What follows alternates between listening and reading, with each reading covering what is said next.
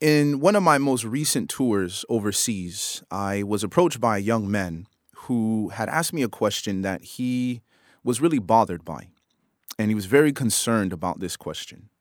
So he sat me down and he said, Sebastian, I need to ask you a question. I'm in a relationship, and in this relationship, I'm having a problem with the fact that my significant other will not open up to me about her past, about her failures, and about her weaknesses.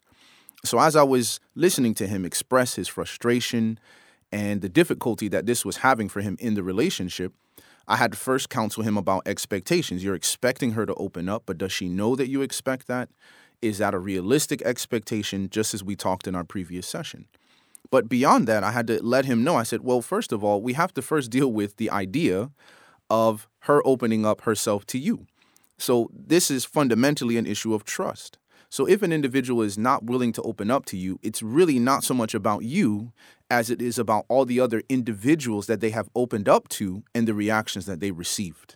So I opened up about my past, and who knows, her previous boyfriend rejected her and said, oh, I can't be with you. I can't handle the fact that you've slept with other men, or I can't handle the fact that you're a virgin, or I can't handle the fact that, these are things that you've done in your past.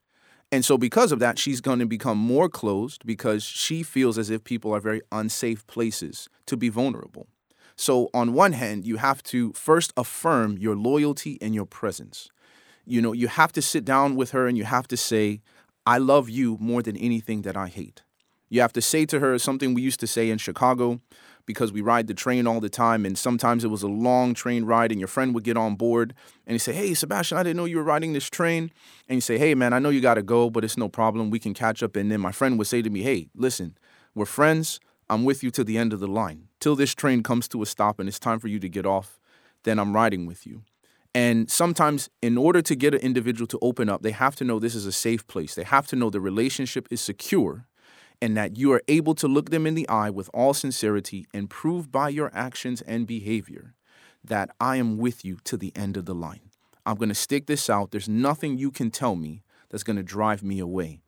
And as you're able to build up the person's confidence that those things are true, you will find that they will find it much easier to open up and to share with you some of their dark past and some of their struggles. And through that, it will be healthy, it'll be meaningful, and it'll create an even stronger relationship.